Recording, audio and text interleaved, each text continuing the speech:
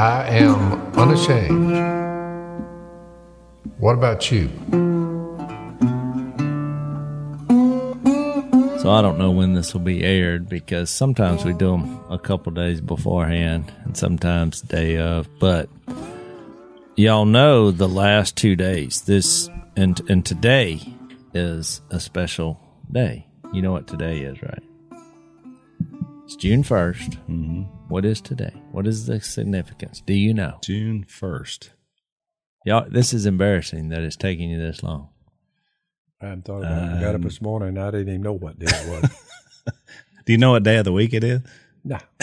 This is, I don't know that, but That pandemic, when they cut out meeting with the brothers on Sunday Once morning, you lost your Sunday, that's gone. Okay. Dad lost the North Star, which was Somebody said, well, they're going to knock out going to church. I said, no, they're not.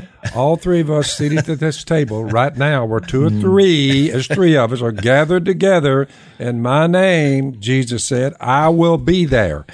So this is. okay. But Dad doesn't know when to bathe, like he's lost the North Star. What do you Quit do? bathing. I don't know what June 1 has to do with it. Well, June 1, this is the opening day of frog season.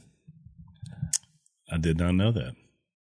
Phil, have you look? They now have a law about. That's good information to know because listen, day before Careful. yesterday, I drive up on Dog Bayou, Yeah, which we own. which we own it, Yeah, and the water there, it's there now. I left it on it, I'm getting excited. so there's a lot of vegetation. Yes. The first thing I see is about a 4-foot gator sliding along. Mm-hmm. But in the background, I'm looking at the gator and where the beavers have dammed up my riser to drain this thing. The beavers are down there, just got it all covered up. They thought you left. That's why they've been working. They've held the water, but across the I dog, like the belch in it the was middle this sound right here. Vroom, vroom, vroom. And I said, Dan, do you hear all them bullfrogs? I said, Jace would like that. This would be music to his ears. Oh, I'll be there tonight They are because there. I was Now it's wondering legal. where I was They going to are go. there on the dog. You know what the sign was? You know what a gator's favorite food is, according to an alligator farmer? frogs. Frogs.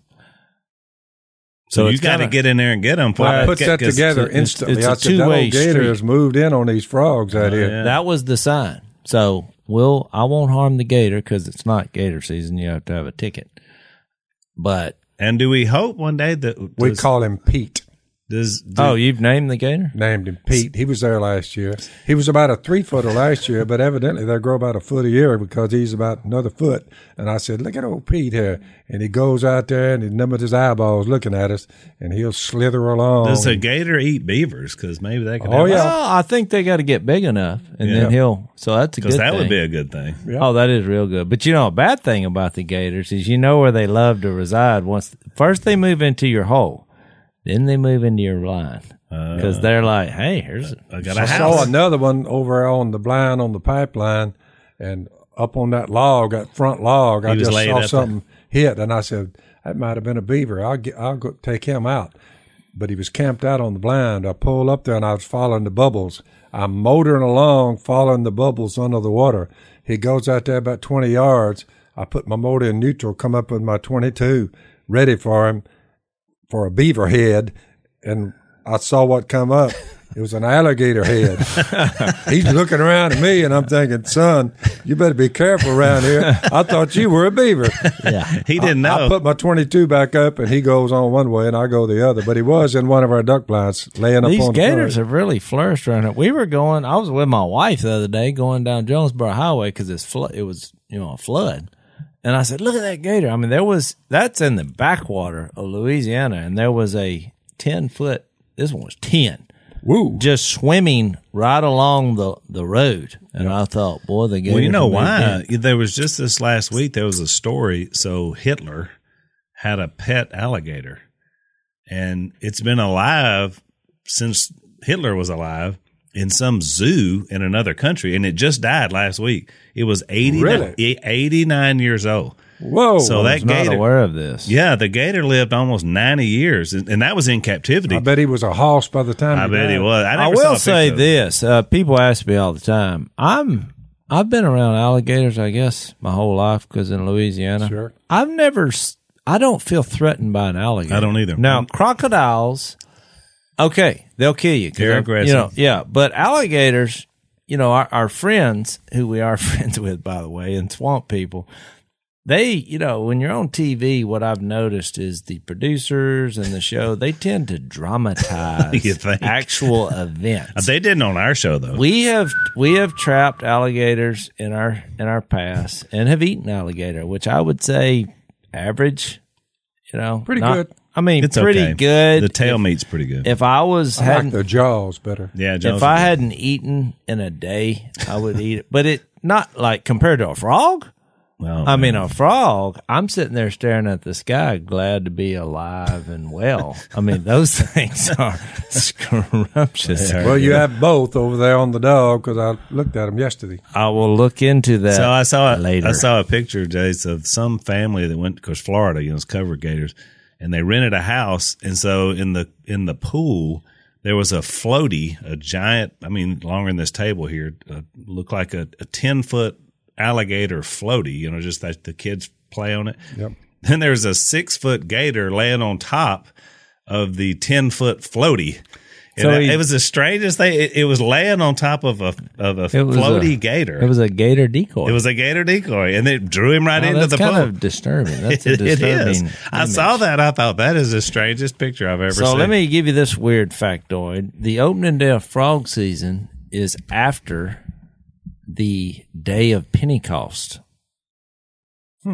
Which is, because if you think about it, now I read this and I did some research.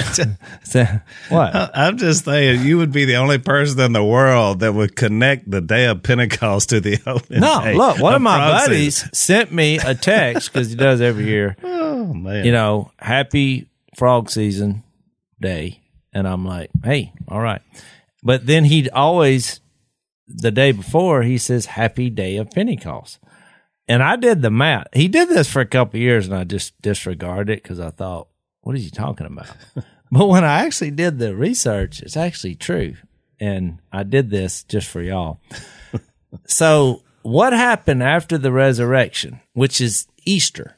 So if you fast forward the calendar, when you have Easter, which I don't know what day it is, whatever. It's like, I don't know, Okay. it changes. 49 days later, they had the day of Pentecost. And so that's why they acknowledge that. Now, so you think, well, how did you find that out in the Bible? But when I did the research, I actually figured it out. Because you remember in Acts 1, all right, Jesus comes back from the dead. Well, then in Acts 1, it says he appeared to them over a period of 40 days. Correct. And gave many convincing proofs he was alive. And then somehow they figured out, I guess, 9 days later, because he said, you will receive power when the Spirit comes on you. And I'm quoting a lot of scripture here, but if you read Acts 1 and 2, you'll Wait right here in Jerusalem. Yeah, and you'll see that. Well, then all of a sudden, here comes the tongues of fire and the sound of a violent blowing wind.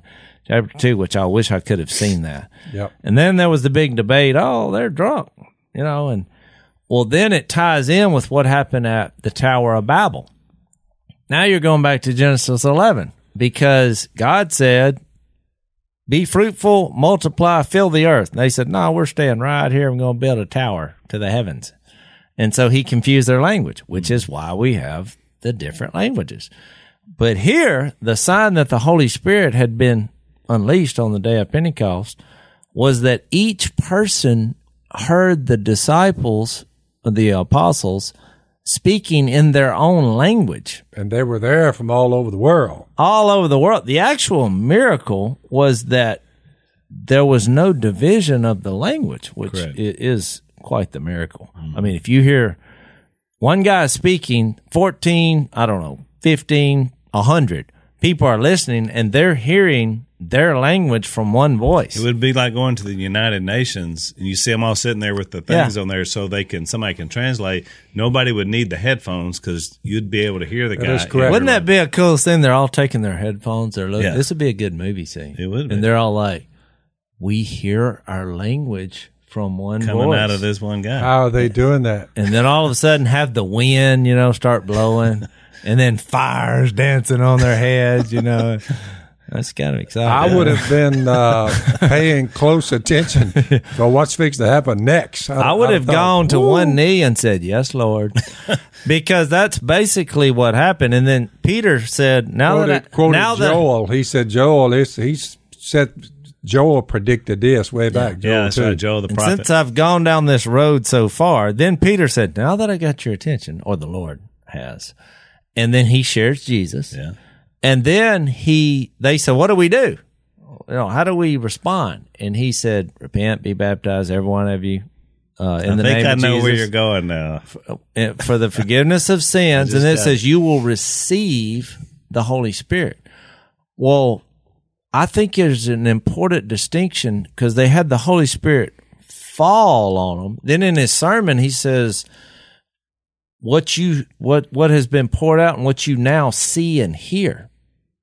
So he poured it. There's a difference in having the Spirit poured out on you and then having it in you, which I like that 1 Corinthians 12 where it says he's given us the Spirit freely to drink. Mm-hmm. And so the fruit of the Spirit we know, love, joy, peace, patience, kindness, goodness. And so really, I say all this to say two of the greatest moments on the earth. Having the Spirit inside you, being drunk on the Spirit, Ephesians 5. And then you take that and go frog hunting. It's absolutely almost too much for the person. I thought you were going bear. somewhere else. I thought you were going to wind up in Acts 10 when the big sheet came down out of heaven, which would have had frogs in it. And then so Peter, who could not have eaten a frog under Jewish food laws, now because he's a free man in Christ, he can eat frogs. I thought that's where you were going. No, I wasn't going there, but I've gone there before, which is because people are like, oh, it's disgusting, a frog. You're going to eat a frog. And, because I've said this many times, I wrote this in my book. I mean, the greatest day of school that I had in my school career was the day I was like 7th or 8th grade. They said, we're going to dissect a frog. Let me tell you, I had that frog dissected in about 4 seconds. Everybody was looking around, and I'm like, unedible, all this, throw away. This is the part we want. Right. Well, A+. Most people, the reason they don't understand about how good a bullfrog is because when they think frogs, they think of little toads jumping around, in your front yard. So they think, oh, who'd want to eat that? But you pick up a big bullfrog, with that meat hanging down on those two legs, that's just that's God's kitchen. When we were playing golf at the peninsula, I hit a ball, little right. I'll go down, there's a pond. So now I realize my ball's gone. And so you're like, what are you doing? Are you looking for a place to drop? I'm like, no, I wonder if there's any frogs in this pond.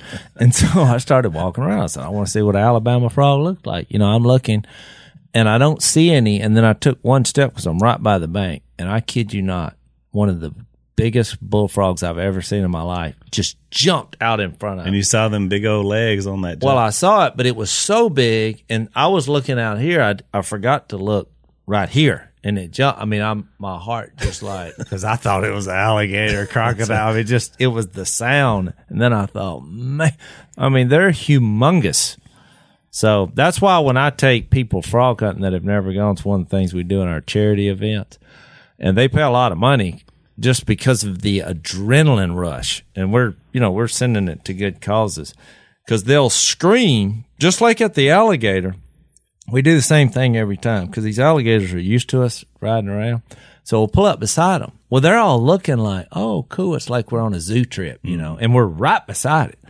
And everybody's happy and looking at the alligator until he takes off because they don't understand.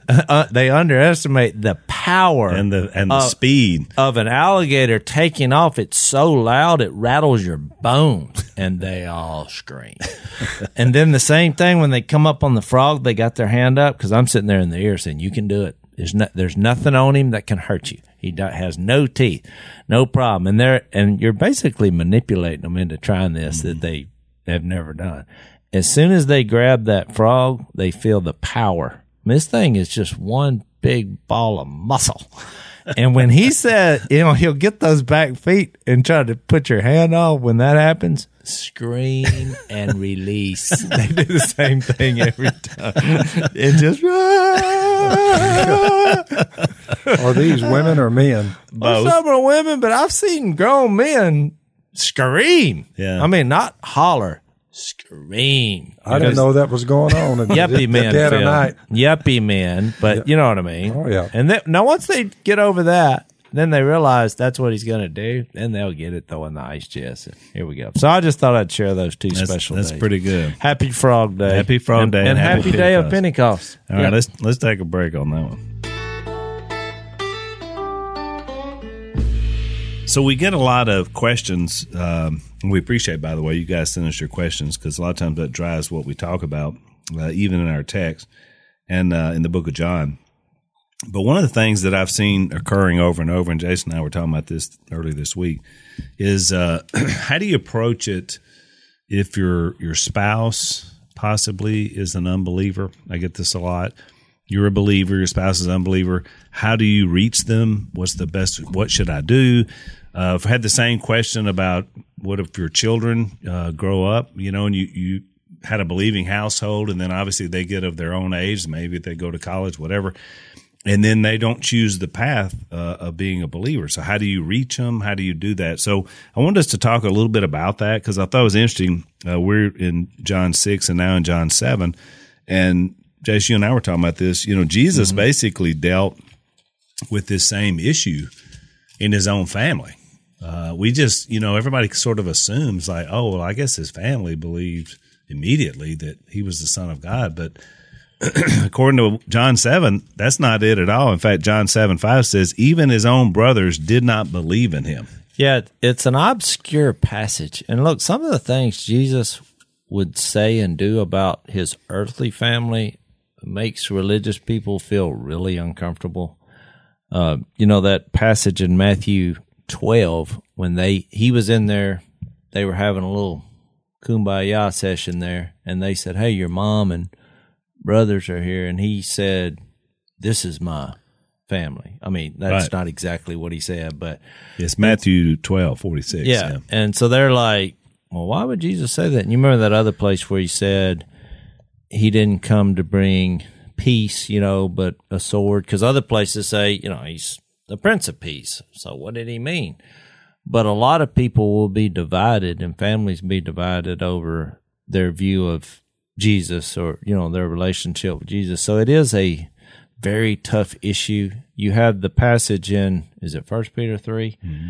Where if it says, if a woman has an unbelieving husband, she ought to, stay with him and try to win him over and set the example. And so you have that example in there, which means to me, first of all, that when you get married, husband and wife, Matthew 19, Jesus defined marriage, a male and a female. He goes back to what God said in Genesis 2. And for this reason, them being created male and female, a man will leave his father and mother and be united to his wife. What God has joined together, let not man separate. So whether you believe or not, when you make that vow, you're making a vow to God, whether you believe he exists or not. Would you agree with that? I agree with that. And so, and really when you look at marriage. Not but two vows on the earth you make. One is the one you just said. Yeah. When a man tells a woman, for better or worse, till death do us part. Or a woman tells a man. Yeah. A woman tells a man. Yeah. And the other one is when you say with your lips, Jesus is Lord. Yeah, Romans 10:9, or a variation of that. Jesus is, In fact, Paul uses everything else. Yes, no, I'll do my best, I'll try, but those two, that's serious. That's quite the mouthful. Well, and Paul even uses that as an illustration in Ephesians 5 when he talks about the church being the bride of Christ, when you say he's going to be your Lord, it's an I do. It's a coupling spiritually with God. Yeah. Yeah, Amazing that he tied that together there. It is. So we say all that to come to John 7:5 and say, we were talking about it, how Jesus actually had unbelieving family members. It's like you, Jace, being raised with Al, Willie, and Jep and saying, guys, tell you, I've come down here through my mother, Mary, with no sex involved. That's why I'm here. I know I'm y'all's brother. I'm going to die. They're going to put me in a tomb. In 3 days, I'll be raised from the dead. I just want to give you a heads up on where this thing's going. And his brother said... Al, if Jace had told you that, what would you have said? I'd have said, well, I don't know about all that. Which is obviously... Can you imagine that? Yeah, and it makes you wonder what they thought, because they had heard the story that Mary and Joseph had presented as to what happened. I'm sure they talked about it. I mean, all the apostles... but they didn't really believe it. Look, it's like, you think you're perfect? He's like, yeah. Yeah, all the apostles are there watching the miracles. You say, well, how come they just didn't say, well, I mean, I'm with him no matter what. Why are they deserting him when he finally goes to the cross? You're like, wait a minute, you guys, he's been telling you from the beginning, I'm going to die, be buried, and raised from the dead. And Peter was sitting there saying, hey, no way, that's ever going to, he's arguing with him. And he said, no, it's Peter, get back from me, Satan. You're trying to thwart what I'm doing here. You just think about what a hard thing to pull off that was. Well, remember, we're only picking up the story of Jesus when he's 30 years old. So he had 30 years up until the point we start reading about it in the Bible. Just because the Bible doesn't mention it much. Now, you have the ones... Remember, no miracles until John baptized him. That's right. At 30. At 30. At 30, but that's at when 12, the miracles. He was at that's the the temple. one time at the temple. He got left behind. And it says it was Home Alone. It was a Home Alone scenario in the Bible. But you can imagine, I know where this went wrong, because here he's claiming all this stuff. And his brother's like, yeah, right, okay. And maybe they did get see some weird moments where it's like, man, no doubt. So, they take him to show and tell, at school or whatever. I'm just making this up, obviously. But I'm saying, okay, he claims he can do all this. Well, come show my class, that you can do this. And of course, Jesus just decides not to. And they're like, I mean, I'm sure this just went off the rails and they had some bitterness, because the bottom line is, we're reading this passage, they did not believe. Well, look, listen to this to go with what we're talking about. So here's what they said in John 7. Jesus' brother, they're about to go down to this feast of the tabernacles. And Jesus said, no, I don't think I'm going to go. And his brothers say to him, you ought to leave here and go to Judea so your disciples may see the miracles you do. Yeah. I mean, think about that, how crazy that is. They didn't believe, because we know that in just a minute, but they're like, you need to go down there and do some of your stuff. Then here's what they're really getting at verse 4. No one who wants to become a public figure acts in secret. You idiot. That's the part they left out, but that's what they're telling you. Yep. Since you are doing these things, show yourself. Yeah. Go show them what you can do. That's right. That's why I was saying that. They have been rubbed wrong by this miracle brother, the chosen one. I mean, because, look, every time we had an issue as brothers coming up where I deemed one of my brothers was the chosen one because he did something good, all that promoted Jesus was had been fights. one of your brothers, Chase, if he had been one of your family members, you just think what friction that would have caused. I'd have probably destroyed the whole plan, because he probably wouldn't have made it to the child. You know what I mean? Some accidental issue on the water, where I attempted to do something, and then I probably would have lost. But, but still, the point is, you just don't believe. And that's why I've always said, and we've always brought up in here, the miracles themselves, there's always a way to justify how it didn't happen. And even things that are not miracles, God working in your life, you just excuse it and say, nope, can't be. When you have in your mind, and now I'm getting to what we're talking about today, which is your husband or wife that doesn't believe, or your kids. I mean, that is the bottom line right here. That even though they've heard the stories and they may have seen They've been in Bible class and they see God working in people's lives. Until you surrender for yourself, there's always a way to justify in your mind that it's not real. It can't be. Let's take a quick break.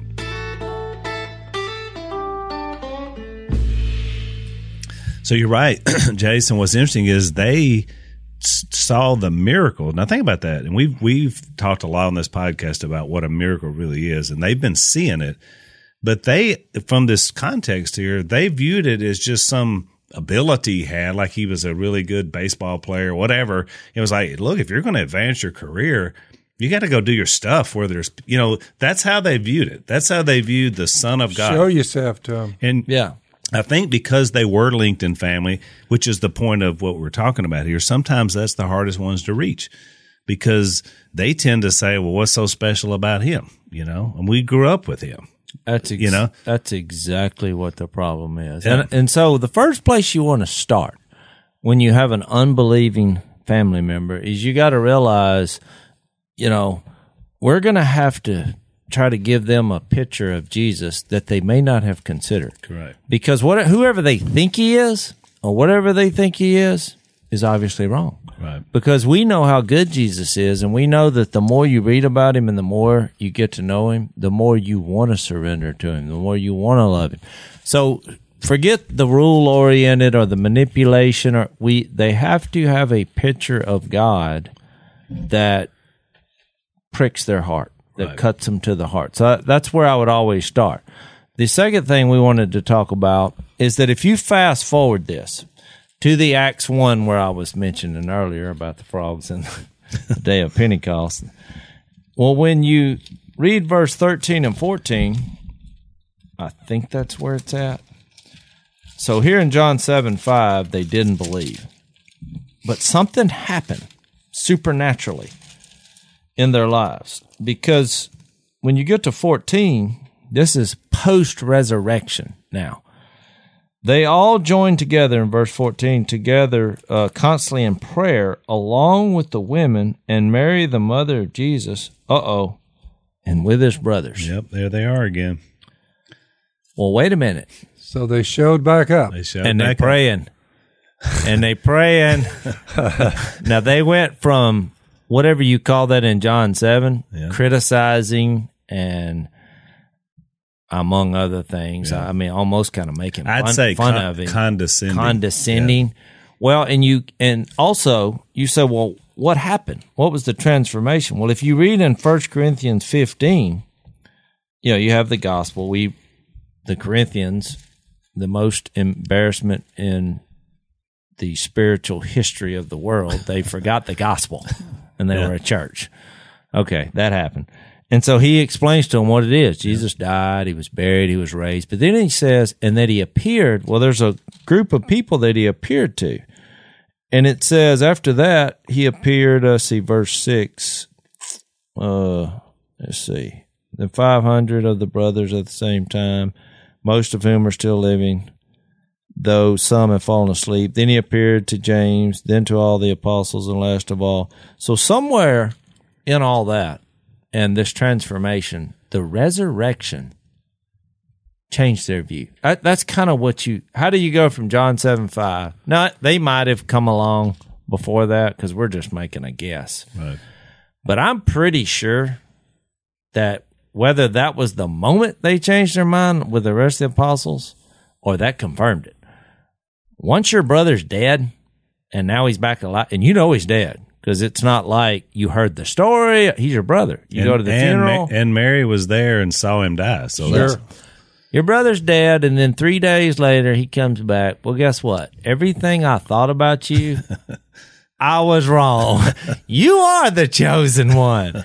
We're going with you, Lord, brother. Basically, they're saying, now we get it. We get it. You are now the official chosen brother, and you are leading the outfit. We're going. Got to remember, that's what happened. To y'all's point, about the question raised about our family members, you have to remember it's going to do damage if it hasn't already been done, which happens a lot, to your children if they don't understand 1 John 2, 3, and 4 or 5, We know that we have come to know him if we obey his commands. Your siblings, your children, are going to watch you. The man who says, this is dad or this is mom, the man or woman who says, I know him, I know Jesus, and the children are listening, but does not do what he commands is a liar and the truth's not in him. But if anyone obeys his word and the children are listening, God's love is truly made complete in him. This is how we know we are in him. Whoever claims to live in him, and your children are watching, must walk as Jesus did. So he outlines, and you take that's 1 John 2, but over in 1 John 4, he said, no one has ever seen God. Now, we haven't seen God. The Father, yeah. The Father, we haven't seen him. No one has. No one has ever seen God, but your children are observing the one you say they need to observe. They need to come to Jesus. No one has ever seen, but if we love each other, God lives in us and his love is made complete in him. What he's saying is Jesus has to be there, and the love for each other had better be demonstrated on a regular basis, or they'll never see him. Because if they see vitriol and hatred, and you say, but think about what led it. You're chasing them away from the one you say they ought to observe. So I'm not saying I agree. That goes on with this particular questioner. But I'm just saying, it's a great point. It's the best thing you can do. If you don't see love for each other, you say, and you're claiming Jesus, where's the love? Think about this conversation in John 7. The point you made, or that the Holy Spirit made in John, is when he said, if you want to have a following, you got to go public. It's not about private. But just think about how families are constructed. Most people act one way in public and differently in private with your family. Yeah. That's my point. So when you go to a church building and here's your son who's an unbeliever, and he's observing the whole process. Now look, having said all this, there's always going to be a hypocritical nature to every Christian, because we all make mistakes before, during, and after. Although there should be repentance, a change in life and direction. So, and they're going to have to get to heaven in spite of us, which is what I've said. Look, with my kids, my oldest, I remember probably the most impossible moment that we had was, he was mad about something. His mom, they had got into a tiff or whatever, but it was like this is a deal breaker to him. He's out of the family. He's leaving. And so instead of just, looking at it like, well, you idiot, what do you mean? Because that wasn't going to work. That wasn't going to work. I told Missy, I was like, you know what I think we should do? I think we should just admit our faults in this situation, because some of what he's saying, he has a point. I said, let's just start there, which is the very thing that I didn't want to do, which is why I thought, what would, Jesus do, or what is he doing? I'm like, you know what? We do make mistakes. Well, guess what? When we started there, that was the place to start. Yeah. It took the tension out of it. That's right. I'm like, first of all, because it's hard, look, especially with my family, we've become famously known from our women of having a hard time saying I was wrong, I love you. I'm sorry. And I'm sorry. I've probably heard those when I was raised. It's like your mama when she stood over my bed, and I had the thought. I opened one eye. She was just standing there.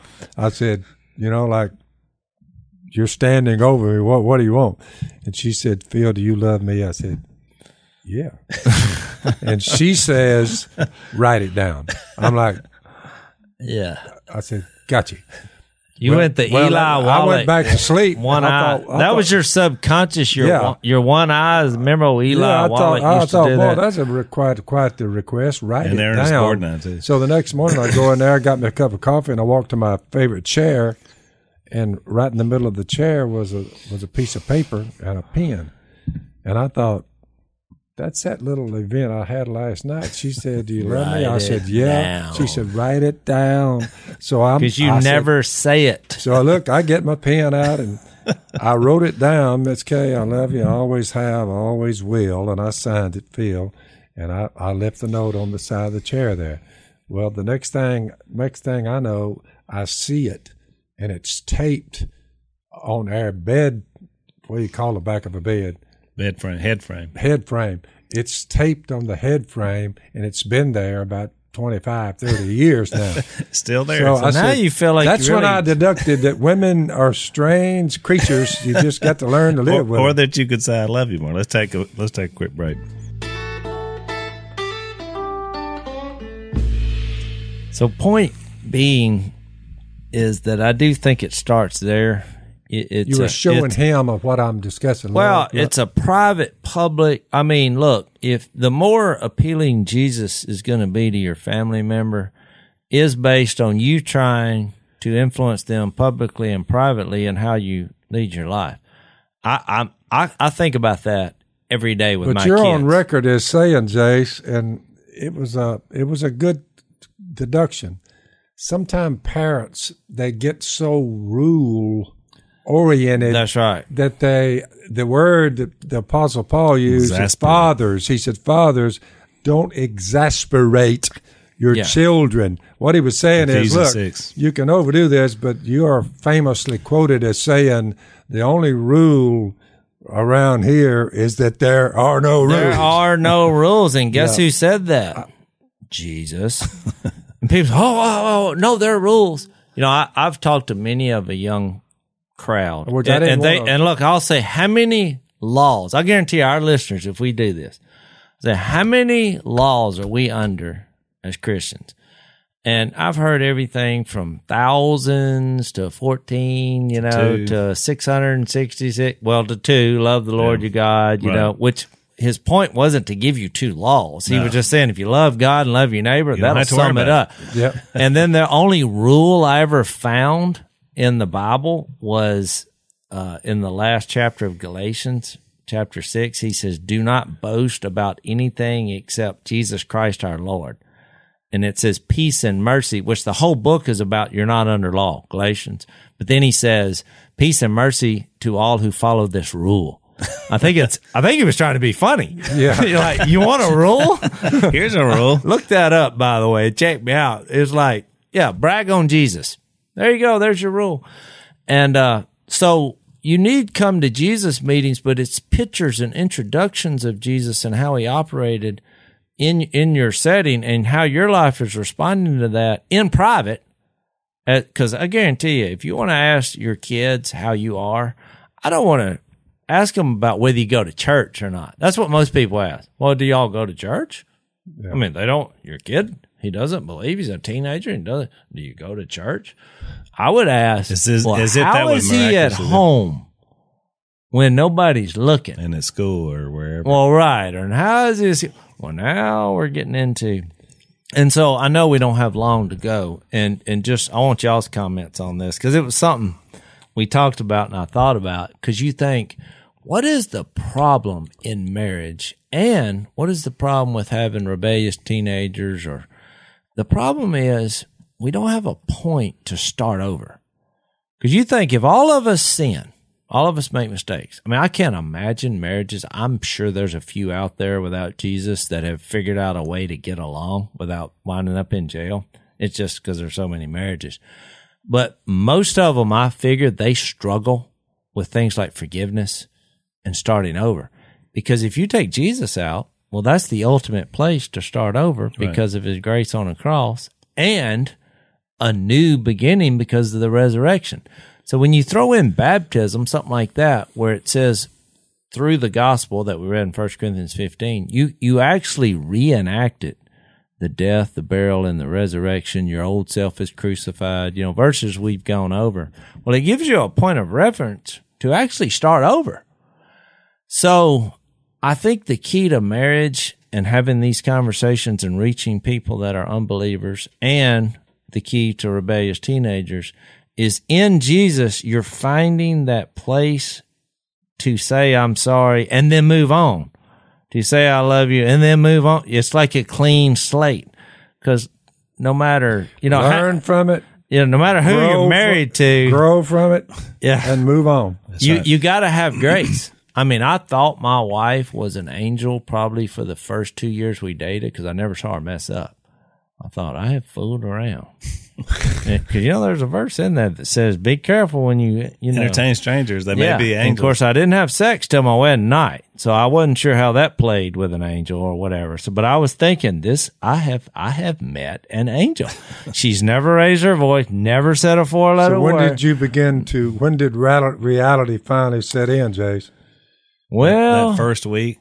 No, I mean, I said, the first 2 years we were dating. I was going to say the first week you got married. She pulled some stunt, and I'm like, okay, not an angel. Close.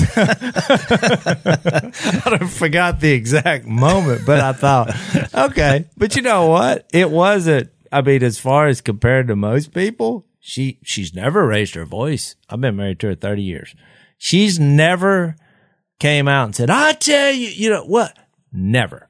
Which is pretty amazing. She only raises her voice in song. When she raises her voice.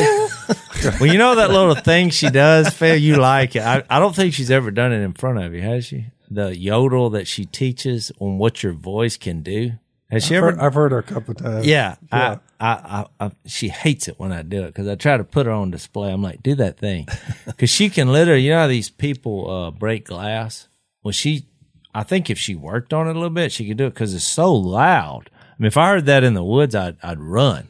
Yeah. Because she shows you how to use your body to sing properly. And one day I was coming in earshot of the house. She was teaching a young girl how to sing, and all of a sudden I hear this sound. It was rattling my body. And I was like, I walked in and I said, what was that? And she said, I yodeled. And I said, that is awesome. Do it again. But then she wouldn't do it. And so she was embarrassed. But that's the only time she raised her voice. She could be loud, but she chooses not to. All right, well, let's take one last break. So I think that, we've talked a lot in these last few podcasts about our own family. And obviously Mom was the first one in our family to come to Christ. Mm-hmm. And because me and Jace weren't raised in a Christian home at all, even though I went to church. I went with some folks. So I was exposed to some stuff. Mom became a Christian because basically, and she articulated this well on a couple of podcasts ago, she just finally got to her breaking point, though. I don't know what to do. Everybody was telling her she needed to leave you, but instinctively she was taught by a grandmother, a believer, no, you hang in there. You fight for your marriage. And so she kept telling her that. But she turned to Christ first because she had nothing else for that resurrection moment. And so then all of a sudden she had the internal strength. That's pretty well where we all are at one point. Exactly. At some point. And then so when you guys were split up, you came to the realization that your life was miserable. Yep. And it was like, and it was driven to that. And you thought, because up until this time, you didn't trust anybody. You certainly didn't trust God. You didn't trust anything. I didn't trust me as far as I could see. Exactly. I didn't trust you either. And so, but then you had that resurrection moment where then you said, you know what?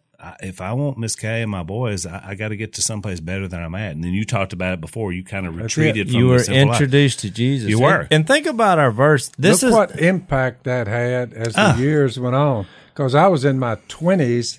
Now I'm seated here talking to y'all in my 70s. We just had a daughter that came out of my past, right. Which is, just because you're done with sin doesn't mean that sin may be not done with you. So your past will tend to follow you, which I learned. But if you hadn't been a godly man for the last 40-something years, and Mom hadn't really forgiven you 45 years ago, then when this moment came up with Phyllis, this would have been a disaster. Disaster. It's disaster every day. But think about John 7:5. Here's an obscure passage. I'm sure most of our listeners, they probably never noticed that his brothers didn't believe. Because from Acts 1 on, they did believe. So that transformation, that evidence physically that there is a God, which I think that's pretty strong evidence. Why did they go from not believing to believing, along with all the other disciples? Why did they go from running to dying for him? But we still see that same evidence in life transformations through the spiritual resurrection. So Jesus is what saves you. Look, he's God. He is salvation. He died, was buried, and resurrected to prove it. But you can still reenact that on earth by repairing these relationships, because it now gives you a point of reference. Oh, forgiveness on a cross of Jesus and resurrection, a new life. It's amazing how it's going to happen physically, but it also happens through faith spiritually on the planet. And what does it do? It repairs relationships. Yep. And in the end, look, some people are going to see Jesus and turn him down. And I hate it for them. And I always tell people that have children that are adult children and leave the way they were taught is you want to still do your best to have as good a relationship as you can. And obviously sometimes you have to have a hard talk. Dad had a hard talk with me. We all had a hard talk with Jep, because 2 out of your 5 children were prodigals. We went our own way for a while. But you have to trust God in that too, that they'll come back. I got it because I'd been there. You'd been there. Yep. So you weren't overly, you gave me the straight talk. You said, look, you can't stay here and live this way, in our house. But if you got to go see, you got to go see. And so I went, and it took me about 2 years to figure out, you know what? I don't want to live like this. This is terrible. Like, Al, even then it kind of motivated you when the guy had the tire tube. Well, that's what I was had a lot to do with it. You had a near-death experience. Correct. Which, what does that do? Leads you to thinking about the resurrection That's of Jesus. exactly right. And so how great family is. The purpose, if very seldom do we say this whole podcast had a purpose, but it really does. If no matter what you're going through with a family member, what you've got to figure out how to do is get them to see that what Jesus did on a cross and the resurrection. That's it. You repackage that every conceivable way known to man and say, because somehow or another it may click with them. Miss Kay said some people are saying that you're a hypocrite when they got the news about your daughter because you were a sinful man before you run up on Jesus and didn't change your ways. So you're a hypocrite now for saying, I got this daughter. We should flee from sin, but they say, "Yeah, who are you telling me? Look at your life." So I don't have I can't say anything. You should say what I said. In a way, we're all hypocrites for Jesus. Well, that's exactly right. And guess what? He uses us anyway. The difference in me and a real hypocrite is because I'm honest about it. Have you sinned? Yep, sure do. And God still uses me. Yep. Don't let my mistakes keep you from going to heaven. That'd be stupid. And the reason I've been trying to make up for my past the last 45 years. You say you never make it up. No. You learn to say, "Woo, well, that's what I tell my son. Thank you for your mercy because I certainly needed it." You know what I always say? You can never pay it back. You can only pay it forward. That's right. I mean, you can't. The grace of God that saved all 3 of us and our families.